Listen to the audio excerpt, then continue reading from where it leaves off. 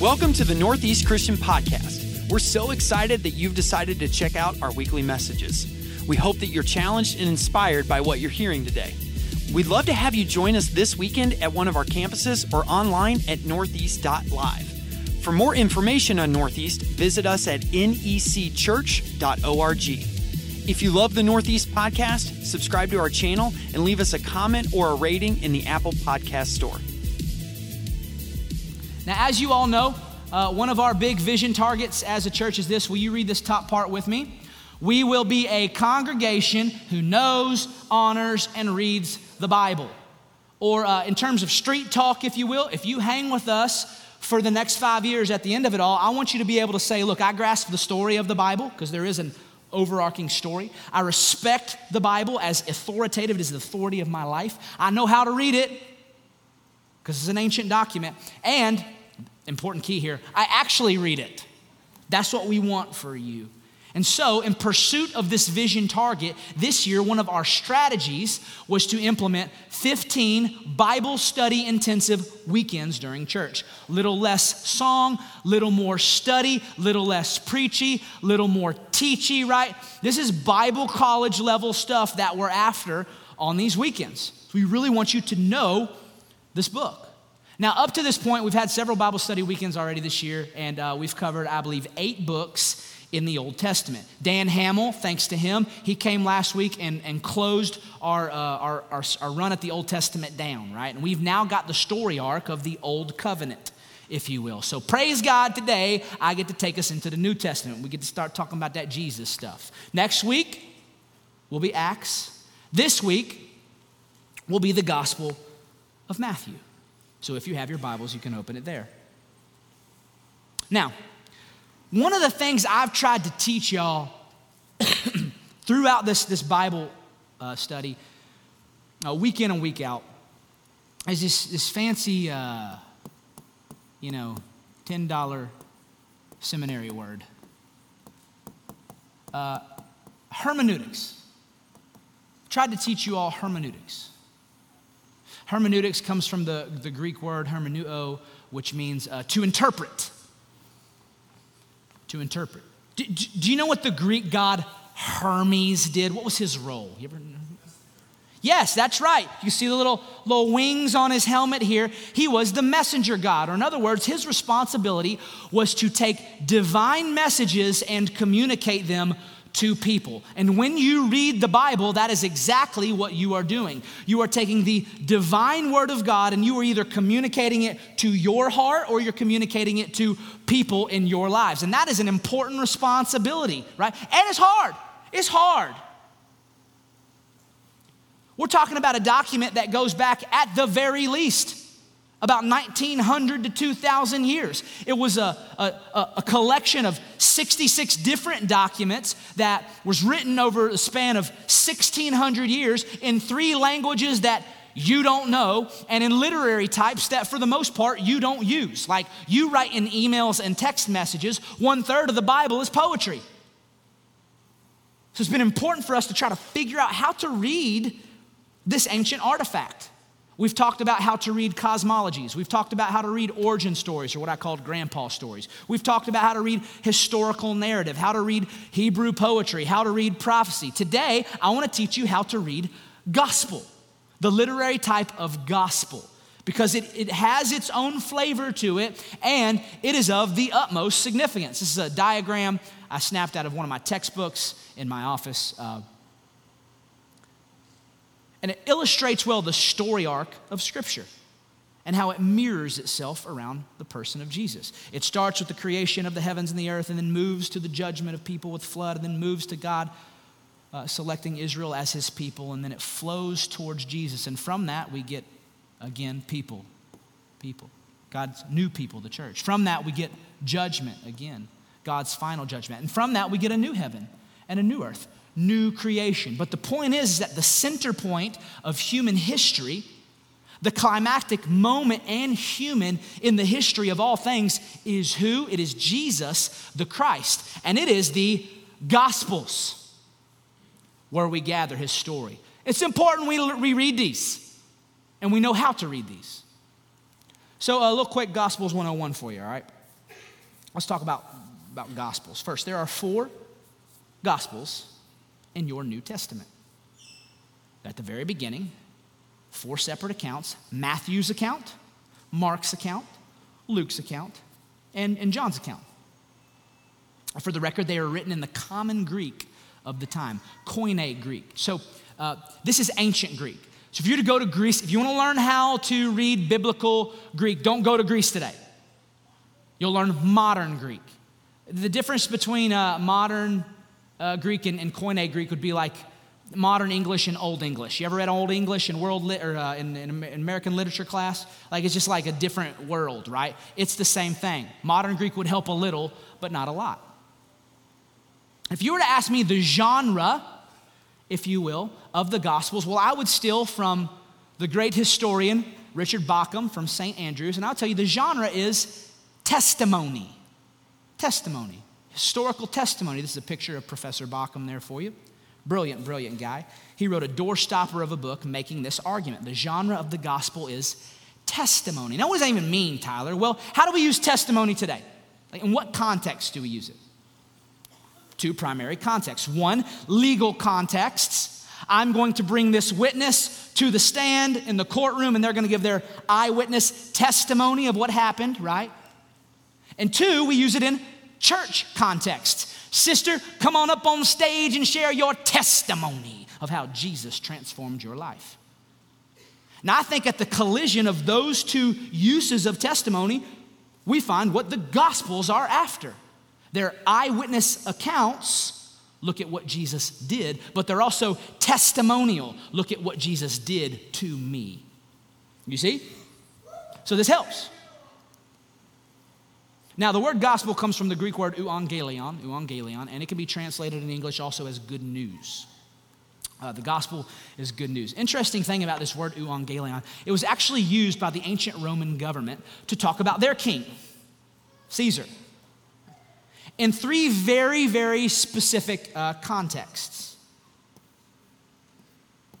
1 was when there was the ascension of a new Caesar. They would proclaim the good news, the gospel of that. 2, when there was a visitation planned by Caesar to some city, they would go forth into that city before he got there and proclaim the gospel, the good news of that. Or 3, when there was a victory in war, they would send heralds, messengers, preachers around the Roman Empire and proclaim the gospel, the euangelion, the good news. A proclaimer, a preacher would go into town, throw their soapbox out into the middle of town square, and they'd say, "Hear, O people of the empire, the gospel, the good news. Caesar has won the war and established Pax Romana, peace for us." Now, the reason why I point that out is because if you think about this, the Christian use, Jesus' use of the word gospel to describe his story is incredibly politically subversive, is it not? Think about how politically subversive this is in the Roman Empire. Hey, there's a new king that's ascended to the throne, and he most certainly has won the war, and he has visited us, and he will visit us again. Hear the Christian gospel. You see? Now again, 4 Gospels, Matthew, Mark, and Luke, what we call the synoptics, I'll come back to that, were written approximately 60 to 80. And John was written approximately 90 to 100. That's the scholarly consensus. John does his own thing. If you've ever read them all, John's like the artistic brother, just out there, okay, he's orthodox. He doesn't go too crazy. He's just different, right? But Matthew, Mark, and Luke, if you read those together, they look alike, which is why scholars call them the synoptics. The synoptics. Optic means to look. Soon is a prefix or a preposition that means alike or together. So they look alike. In fact, many scholars believe that Mark was the earliest gospel written, and Matthew and Luke used Mark as a source for their gospels. They look alike. But just because they look alike do not mean that they are exactly the same. In fact, each one of them, I would suggest, have their own theological emphases and agendas, which is why one of the richest things you could do is just get to know Matthew. We like to read the Gospels as sort of like a gospel stew, if you will, all stewed up together. But I would challenge you, go read Matthew and get to know Matthew. Go read Luke, get to know Luke. Read John and get to know John, because each of them, though faithful, have a different take. And it's incredibly, incredibly fruitful. Now, the last big question I get about the Gospels, and I just got to hit this real quick, because I get it a lot, especially from the nerds, is this. People say, okay, Tyler, I get it, the Gospels, yeah. But you only included 4 Gospels. And according to the History Channel special that I watched before Easter, there are more than 4 Gospels. Tell us about those. The gospel that talks about like middle school Jesus, the gospel that talks about how Jesus was like boyfriend, girlfriend, going steady with Mary, the Da Vinci Codes gospel. You remember when Dan Brown did that? Okay. Tell me about those gospels, because that's got a ring of truth to it, Tyler. The gospels that the church has suppressed for hundreds of years. What's behind the curtain, preacher? Those gospels. Have you ever heard of those gospels? For a show of hands. Yeah, okay, yeah. So if you've ever asked that question before, I want you to know it's actually a really good question. It's not a bad question. There are ancient documents called gospels that are attributed to other quite famous names, the founding fathers and mothers of the Christian church. The Gospel of Thomas, Gospel of Philip, Gospel of Mary, Gospel of Nicodemus. However, they were not and never have been considered as Bible. And there are 2 reasons why. Okay. The first reason is they are written much later than the Gospels in the New Testament. The Gospels in the New Testament span the middle end of the 1st century. They are within the life and the immediate first generation after the apostles lived and died. These Gospels, scholars will tell you, this is scholarly consensus, were all written mid to late 2nd century into the 3rd century, which means they were written a couple of generations after these people died, which means that someone grabbed a famous pseudonym and slapped it on their writing in order to get it more attention. Already I'm suspicious. Now that's reason number 1. They're written very late. Here's reason number 2. Okay, so I'll explain it like this. Just because something wasn't written by apostle, which these weren't, doesn't mean it's not true. There's all sorts of devotional literature that you read today, supplementary literature that you read today in order to learn about God, right? Some of you love Max Lucado's stuff. Some of you love Tim Keller's stuff, Jackie Hill Perry, Beth Moore, right? All these people are great, and their writings are fruitful. In fact, we recognize them as helpful as a church. I'll bring books up here and recommend them on weekends. Now, we all understand as a community that those aren't on the same level as the Bible, but they're important to help us understand the Bible. So what about these early Gospels? Did the early church understand them like that? Well, the answer is no. They had some supplementary material like that, written by really cool names like Clement, Ignatius, the Epistle of Barnabas, the Shepherd of Hermes, the Didache. But if you read the early church fathers, not once will you ever hear them mention any of these Gospels one time, not once. And do you know why?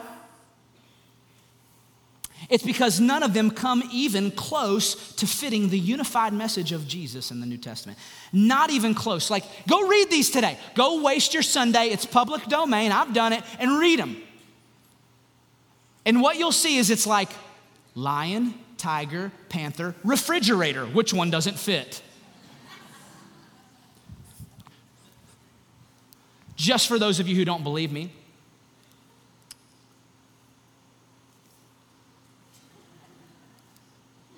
there you go. Let's read a little excerpt from the Gospel of Thomas. You tell me if this sounds like Jesus. Simon Peter said to him being Jesus, "Let Mary leave us, for women are not worthy of life." Jesus said, "I myself shall lead her in order to make her male." What? so that she too may become a living spirit. What? Resembling you males. What? For every woman, hear the word of the Lord today, women of Northeast Christian Church. For every woman who will make herself male will enter the kingdom of heaven. Praise God. Let's sing Amazing Grace and have an altar call. It's obvious. The reason the church doesn't talk about these isn't because they're hiding secrets. It's because these gospels are cuckoo for Cocoa Puffs. So moving on to Matthew. Now, that groundwork being laid, I believe that Matthew has 3 key themes. There's more themes we get to. Let's just focus on these 3. There are 3 key themes that I want you to see, and one twist that applies to all of them. Theme number 1, and this is the main theme, is that Jesus is the fulfillment of the Old Testament story. And Matthew really, really wants you to see that. Theme number 2 and 3 sort of fill this out.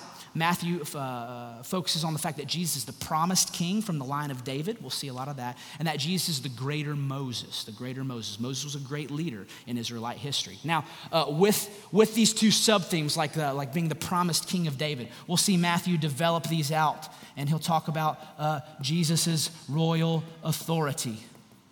He will talk about, he'll talk about Jesus' preaching agenda, where he preaches the kingdom of heaven or the kingdom of God. In this theme of Moses, we'll see that Matthew clearly thinks that Jesus is leading in Exodus. And he clearly thinks that, like Moses, he's bringing a new law or a new law covenant to the people. But here's the catch. Here's the twist. And you're going to hear me say this a lot today. All of these themes are just not like what anyone thought.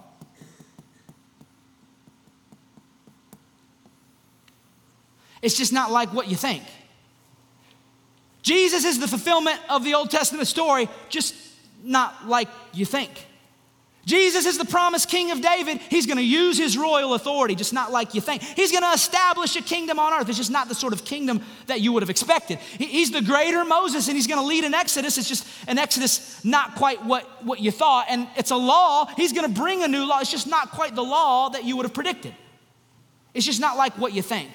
Now, I'm going to tell you, if you can bring these 3 themes into your reading of Matthew, and this one twist, you'll see it in everything. And the book will start to come together for you. Now let me show you. Let's sprint through Matthew, all right? And let me show you these. Where should we start? How about verse 1? So Matthew's writing the most important story ever, right? Most important story ever. He knows it, gonna be a bestseller. So how does he start this book?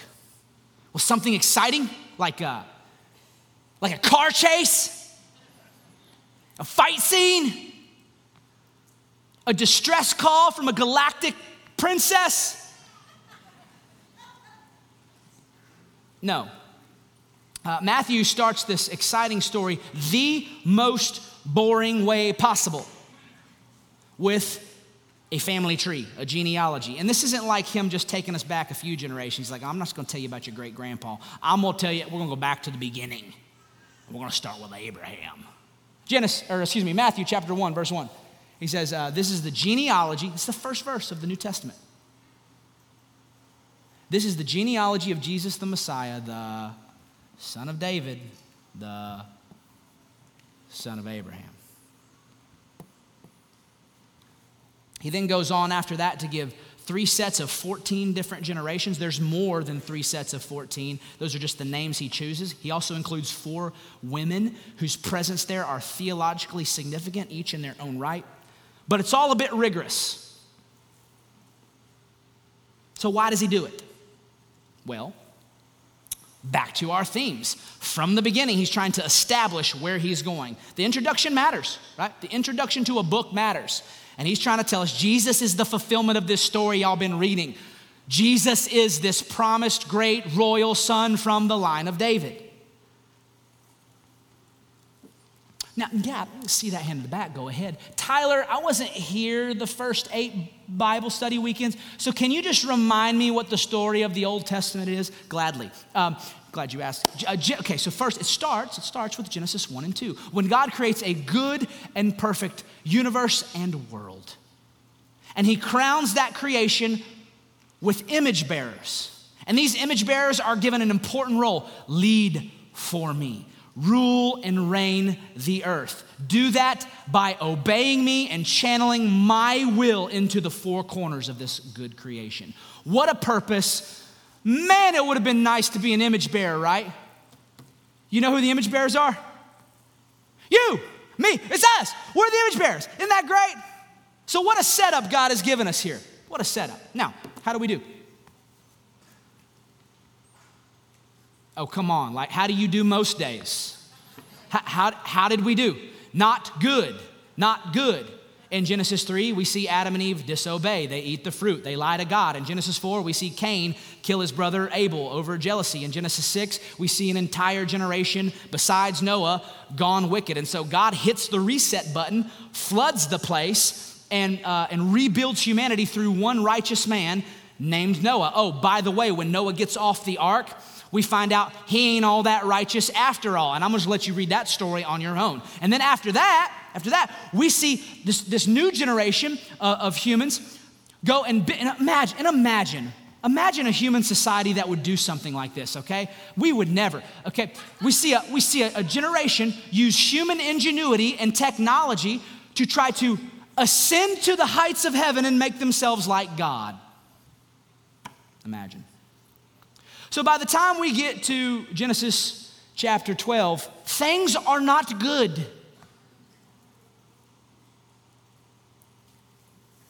And there's this question hanging over the story. What's God gonna do? Uh-oh. What's he gonna do with us? Will he fire us? Will he get even? Will he hit the reset button again? Will he yell really loud like I do when I get annoyed with my kids? Like, will he give up the relationship, wipe the slate clean, and start over? What will he do? To which Genesis 12 says, well, no. Instead, he picks a pagan, a sinner, Abraham, and he says, I'm going to fix this. The Lord said to Abraham, leave your native country, your relatives, and your father's family. Go to the land I will show you. I'll make you into a great nation. I'll bless you and make you famous. You'll be a blessing to others. I'll bless those who bless you and curse those who treat you with contempt. And here's the key, the Abrahamic covenant. All the families on the earth will be blessed through you, Abraham, through you. That's his answer to human sin. Through your family, I'm going to bring an answer. Abraham. Now, you need to understand that this John 3:16 rescue plan that you hear churches like us chirping about all the time, it is here where that plan begins to take shape. Here. The Old Testament isn't just a bunch of random verses that sort of hint at Jesus or predict him occasionally. Rather, all 39 books are an interwoven narrative that flow toward Jesus as the solution for what's wrong with everything. And it starts with this covenant. Abraham is actually stage 1, and there are 4 stages to the covenant. We've talked about this, haven't we? Stage 1 is Abraham. I'm going to bring blessing to the world through your family. One of your sons, a great son of Abraham. Stage 2 is Moses' law covenant. Basically, the law covenant goes like this. God gives Moses the law, and he tells the people, if you obey the covenant, then you will be a blessing to the nations. You'll realize this Abrahamic promise. If you disobey the covenant, you'll be punished. You'll go back into slavery, foreign exile, just like you were in Egypt, but don't worry, we'll still get back to this thing eventually. That's the covenant, and they don't do well. Stage 3 is David's covenant, where he comes to David and he says, I'm going to continue this crimson thread through you. David, it's going to be your son someday who will be the royal king that establishes a forever covenant. And then finally we get to stage 4 of the covenant where Jeremiah talks about the new covenant that will come. By the way, do you know what the word covenant means? It just comes from the Latin word that we use for testament. Did you know that? When we say Old Testament or Old Covenant, Old Testament or New Testament, what we mean is Old Covenant or New Covenant. So when you're talking about the Old Testament, what you're talking about is this is the story of the Old Covenant. When you're talking about the New Testament, for us, we believe you're talking about the story of the New Covenant. Right? And this is what Jeremiah says. One day a new covenant will be established. This, by the way, is why Matthew is loaded with Old Testament quotes, allusions, and what he calls fulfillments. Fulfillments. The Greek word for fulfill means something like to bring to completion or to perfect something. 15 times Matthew explicitly says Jesus fulfills an Old Testament scripture. They are largely concentrated around his birth and his death. 5 times in the Christmas story alone, he says Jesus did this or this happened to fulfill what the prophet said. And Jesus gets really explicit in Matthew 5:17. He says, look, I didn't come to abolish the law or the prophets. I came to fulfill them, to bring them to completion, to perfect them. This is what he's after. All right, are you still with me? Is this at all interesting to you? Okay. So back to our themes. I've showed you these, and we'll come back to these. We're not done with these. All right? We've seen how the Old Testament story flows into Jesus. We see how Matthew wants to connect him to the Davidic promise, the covenant, right? But what about this greater Moses one? What about that? Like, I never remember Jesus saying I'm Moses or whatever. So where do you get that from, Tyler? Well, if you had the eyes and the ears of a first century ancient Jewish reader, you would see Moses all over this story. Like the Moses comparisons run deep. Okay, so what was Moses known for? Well, he's known for the Exodus. He led Israel out of Egypt, through the Red Sea, and into freedom, into the wilderness. He then spends 40 years there in the wilderness, leading them. While they're in the wilderness, he delivers to them the law from the mountain, Mount Sinai. And then eventually he leads them not into, but to the promised land. Moses' rap sheet for you. And I think Matthew intentionally draws on these checkpoints of Moses' story when he's trying to describe to the people why Jesus is such good news, such gospel news. For example, in Matthew chapter 2, the Christmas story, we start by seeing Jesus escape to where? Egypt. Herod the Great wants to kill all the babies because they say there's a king that's been born, right? So an angel comes to Joseph and says, you better go to Egypt, right? And that night, Joseph left for Egypt with the child and Mary, his mother, and they stayed there until Herod's death. And this, what? There it is, fulfilled what the Lord spoke through the prophet, I called my son out of Egypt. So, okay, Jesus goes to Egypt. He comes back from Egypt. Matthew chapter 3, what do we see next? We see Jesus baptized in the waters of the Jordan. Matthew chapter 4, we see him go through the waters into the, where does the Spirit compel him to go? Into the wilderness for how long? 40 days. 40 days, 40 years. Oh yeah, and then after that in Matthew chapter 5, we see Jesus go up on a mountain and deliver his kingdom manifesto, one of the best representations of his way, of his will, of his law. We call it today the Sermon on the Mount. Do you see? Do you see? And if you are a first century Jewish reader, Moses is exploding off the pages already. This is a new Moses. This is a greater Moses. This is a better Moses. In fact, Jesus makes explicit what his new law will be in Matthew 22:37. You remember this passage?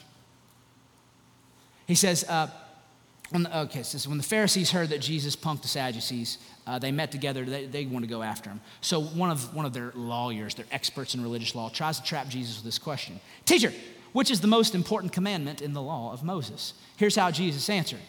He said, first, you must love the Lord your God with all your heart, with everything, right? All your heart, all your soul, all your mind. This is the first and greatest commandment. Second commandment is equally important. Love your neighbor as yourself. And here's the deal. Jesus says, here's the deal. The entire law, all the demands of the prophets are based on these two commands. Now, real quick pause here. Who does Jesus think he is summing up the entire law of Moses and all the prophets too? Moses didn't write the law. God did. He received it from God and then reported it back to the people. So who does Jesus think he is stepping into God's role and interpreting God's law? Exactly.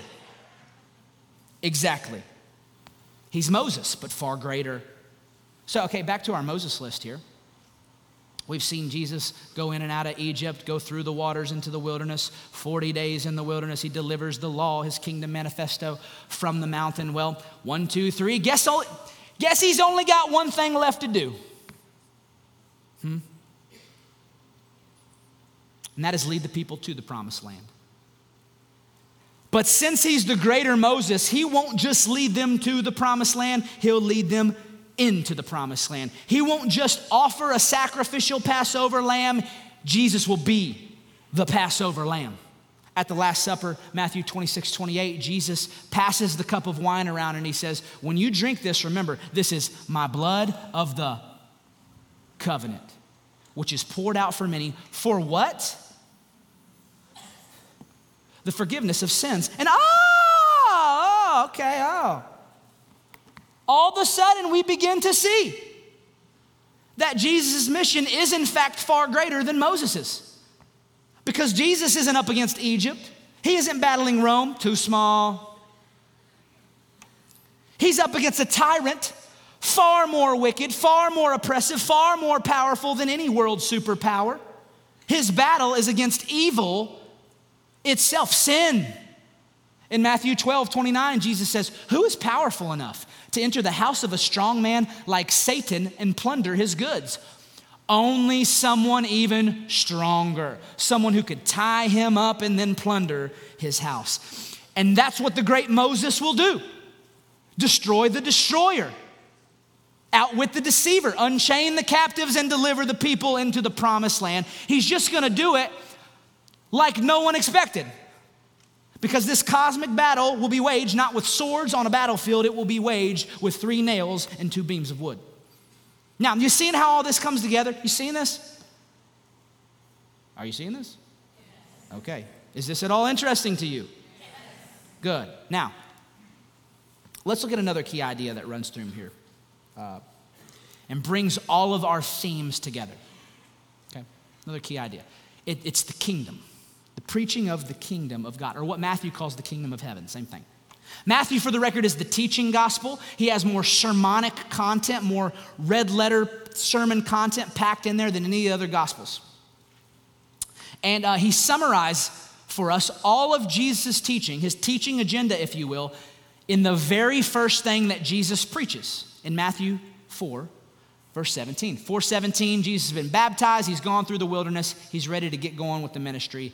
And this is his preaching, summarized for us. It says, from then on, Jesus began to preach the following. Repent of your sins and turn to God, for the kingdom of heaven is near. Now, I would suggest to you everything else Jesus teaches is his attempt to describe what this kingdom is like. He talks about what the king is like. He talks about what the ways and the will and the law of the king is like. He talks about who the people of the kingdom are. Oh, and guess what? Surprise, surprise, as he describes this kingdom, what we find out is it's just not like what anyone expected, right? It's an upside down kingdom, but it's beautiful. For example, let's look at the people that are given significant attention, places of leadership, and gifts of mercy from the king. How about we start with the author of the book? Terrence preached on this man. Matthew. If Matthew, in fact, wrote Matthew, which I believe he did, then he records for us his conversion story in chapter 9. Powerful. What was Matthew's job? Tax collector, very good. And how did people feel about tax collectors? Right, they didn't like them. The tax collectors were hated for several reasons. One, they were greedy, enriching themselves on the backs of the poor and their fellow countrymen, their neighbors. 2, they were traitors because they were collecting taxes for who?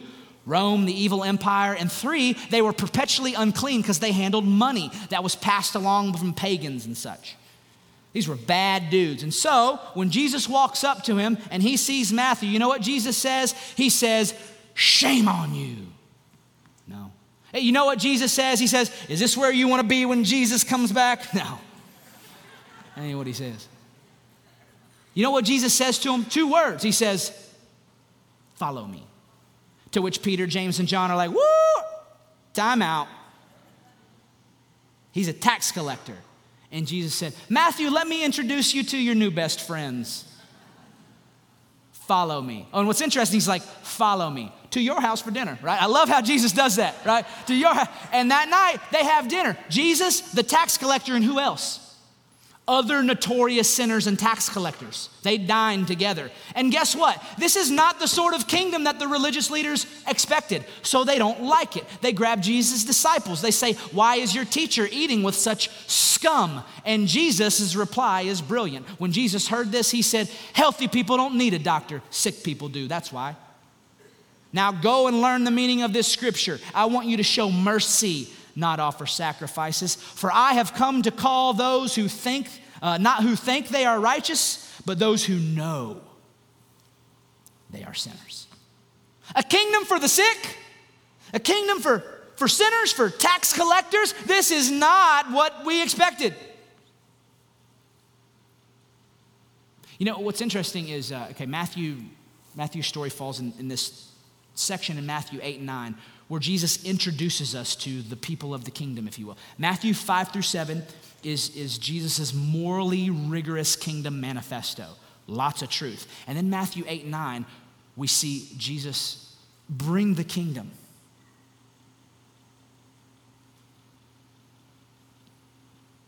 to moral degenerates, to the outcasts of society. It's like this perfect pairing of truth, but then grace. We see him bring the kingdom to the tax collector, to rural fishermen, to lepers, to a Roman centurion, to a sick old woman, faithless disciples, demon-possessed Gentiles, a paralytic, a dead child, a bleeding woman, blind men, and a mute man. And then at the end of chapter 9, Matthew summarizes the section for us by showing us Jesus' heart behind it all. It says Jesus traveled through the towns and villages, teaching the synagogues, announcing the gospel of the kingdom, and he healed every kind of disease and illness. And when he saw the crowds, look at your Savior's heart. When he saw the crowds, he had compassion because they were confused. Are you confused today? Jesus is for you. They were helpless. Are you feeling helpless today? Jesus is for you. They were feeling like sheep without a shepherd. Are you feeling lost today? Jesus is for you. And so he pleads with his disciples. The harvest is great. Look, but the workers are so few, so pray to the Lord who's in charge of the harvest and ask him to send more workers. His heart breaks for the sick, breaks for the spiritually afflicted, breaks for the confused, helpless, and the lost. Back to Bauckham, brilliant historian. He actually makes the argument that Matthew and the Gospels are the earliest examples that we have of a history from below, he calls it, a history from below. Now, in the ancient world, histories about losers and the lowly did not exist. History was written by the winners. History was written about the rich and powerful. And as you read the histories of these ancient kings and ancient kingdoms, it's just basically one of the biggest brag fests you've ever seen about how awesome they are. Exaggerated, over the top. Basically, these ancient histories were Instagram. You know, lots of highlight reel selfies taken of your super cool adventures at just the right angle with a little angel face filter. Makes your skin look younger. Don't you go after the angel face filter, Tyler. That's my lifeline. Okay. Just saying. Instagram and these ancient histories are histories from above. But Bauckham says the Gospels are different. They were written in Common Greek, the language of the middle and lower class. Jesus' teachings and parables draw off scenarios from ordinary people's lives: fishing, farming, shepherding, day labor, like the working class people. In Matthew 20, Jesus himself says, in the kingdom of heaven, the last shall be first and the first shall be last. And this is the thing that's so attractive about Jesus, isn't it? He's just not what we expect. Nobody knows exactly what to do with him. He's called a glutton and a drunkard by some people and then a rabbi by other people. He dines with tax collectors and sinners, but then the next minute he's dining with Pharisees. He's wise enough to debate scholars, but also silly enough to play with kids. He was holy and prayerful, but then he would violate tradition for the sake of love. In all his teachings, he subverts the popular narrative. He's like, oh, you thought this thing about sex or about money or about power? Well, let me tell you this story about, farming that totally flips that on its head. And in all of his moments, the wrong person is the hero. Matthew 5:3, God blesses those who are poor. Matthew 9:12, healthy people don't need a doctor, sick people do. Matthew 18:4, anyone who becomes as humble as this little child is the greatest in the kingdom of heaven. Matthew 19:30, many who are the greatest now will be least important, and those who seem least important now will be greatest when the world is made new. Matthew 25:40, when you did it to one of the least of these, my brothers and sisters, you were doing it to me. This man, he's like the perfect overlap of grace and truth, compassion and conviction. He defies category. He's unlike what anyone expected, and he wants to bring all that to bear on your life, little old you. Now, this whole pattern is what gospel scholars call the great reversal. Jesus reversed the ways of the world when he entered it. In Matthew 16, in fact, we see Jesus begin to get very explicit and direct about his upside down definition of Messiah. In 16, you might remember the story. He asks his disciples, who do people say that I am? And Peter responds, they say, you're the Messiah, you're the Christ. You're the anointed royal son of David. And Jesus is like, that's right, that's good, right? But then he begins to define for them what that means. It says, from that time on, Jesus began to show his disciples that he must go to Jerusalem, undergo suffering at the hands of the religious elite, and be killed. And then on the third day be raised. And Peter didn't like that. So he took Jesus aside and he began to rebuke him, saying, that's not a Messiah. God forbid it, Lord. This must never happen to you. But Jesus turned and said to Peter, get behind me, Satan. You are a stumbling block to me, for you're setting your mind not on the divine things, the divine way of things, but on human things.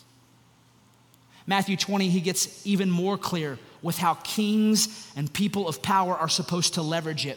He says to his disciples, you know the rulers in this world lord their power over their people. Officials flaunt their authority over those underneath them. But among you, among who? That would be you. Among you, it will be different. Because whoever wants to be great among you must be your servant. And whoever wants to be first among you must become your slave. For even the Son of Man, he's talking about himself, even I came not to be served, but to serve others and to give my life as a ransom for many. Or translation, this is how kings behave in the upside down kingdom. And that ain't like what anyone expected. And that's what we see on the cross. We see a king behaving in ways no one expected. One of the ugly parts of human society is, let's just be honest, there's one set of rules for the rich and the powerful, and then there's another set of rules for everyone else. Ain't it true? You can look at the legal systems of most societies throughout time. Some may pretend to be fair, but let's keep it real. The unwritten rule is guilty until proven rich. This is the privilege of greatness. This is the luxury of the 1%. But on the cross, Jesus flips this paradigm right side up. And he shows us that leaders don't ask for exceptions to the rules, they set the standard. He didn't dodge the consequences when he was guilty. He bore the consequences for the guilty.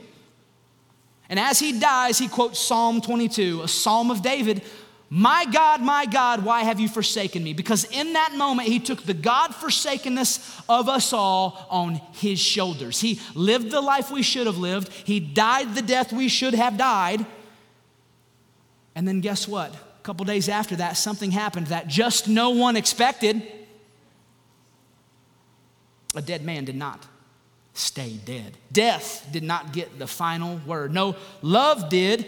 Life did. By the way, if death was the great tyrant and death killed Jesus, that doesn't seem like a victory, does it? but hear the good news pronounced from the mouths of angels that first Easter. Matthew 28, verse 5. Angel said to the woman, do not be afraid. I know that you're looking for Jesus who was crucified. He's not here, for he has been raised. Praise God. Just like he said.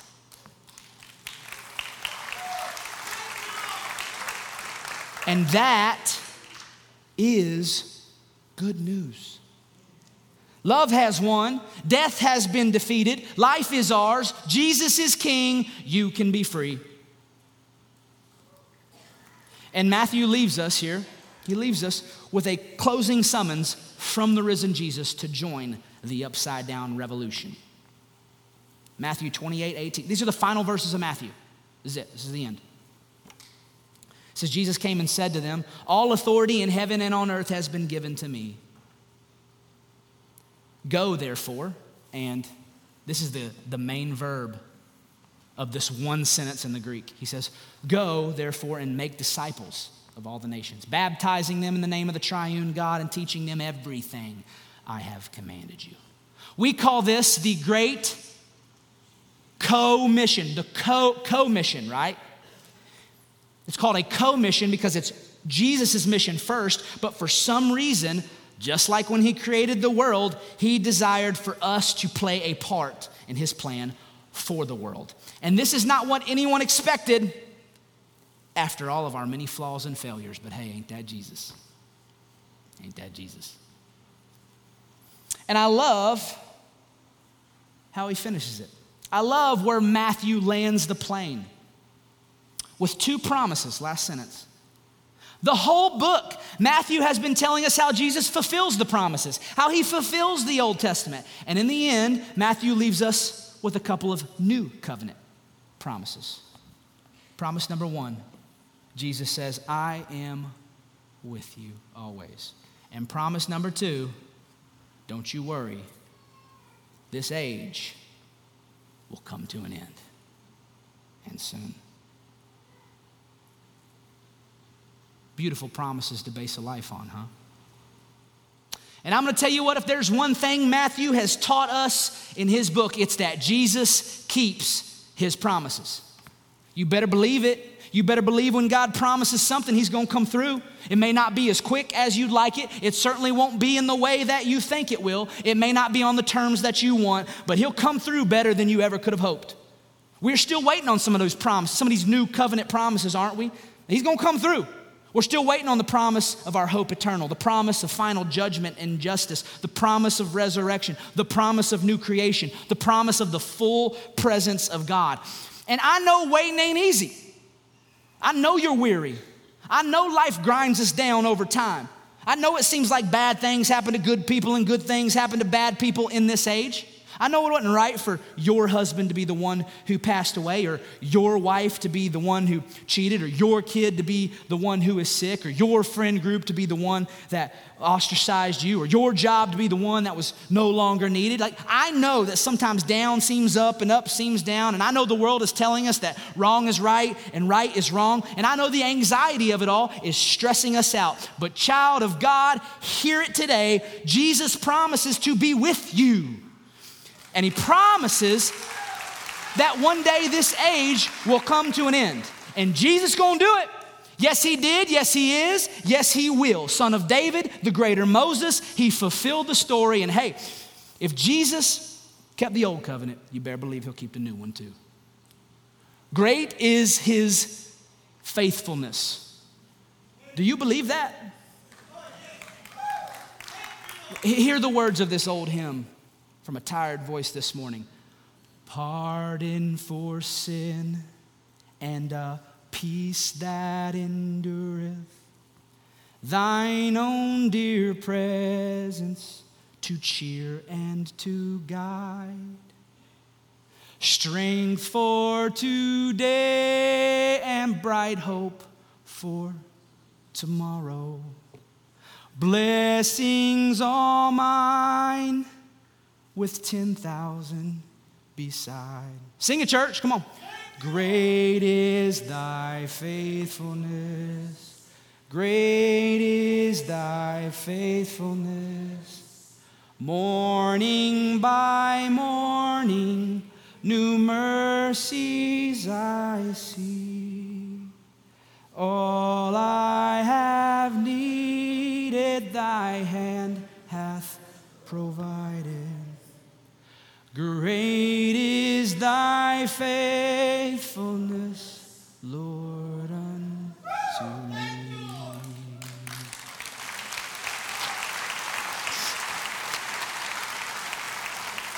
And so, Jesus, we thank you today.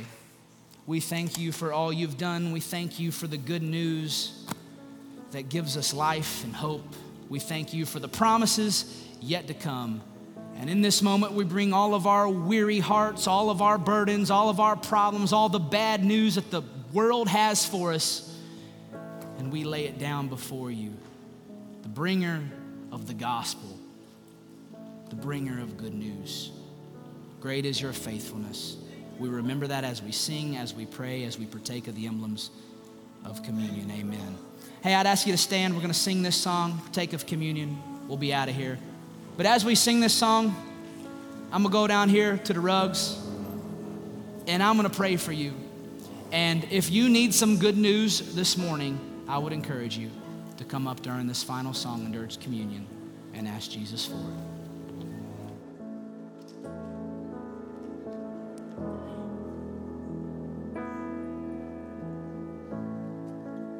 Great is thy faithfulness, O God, my Father.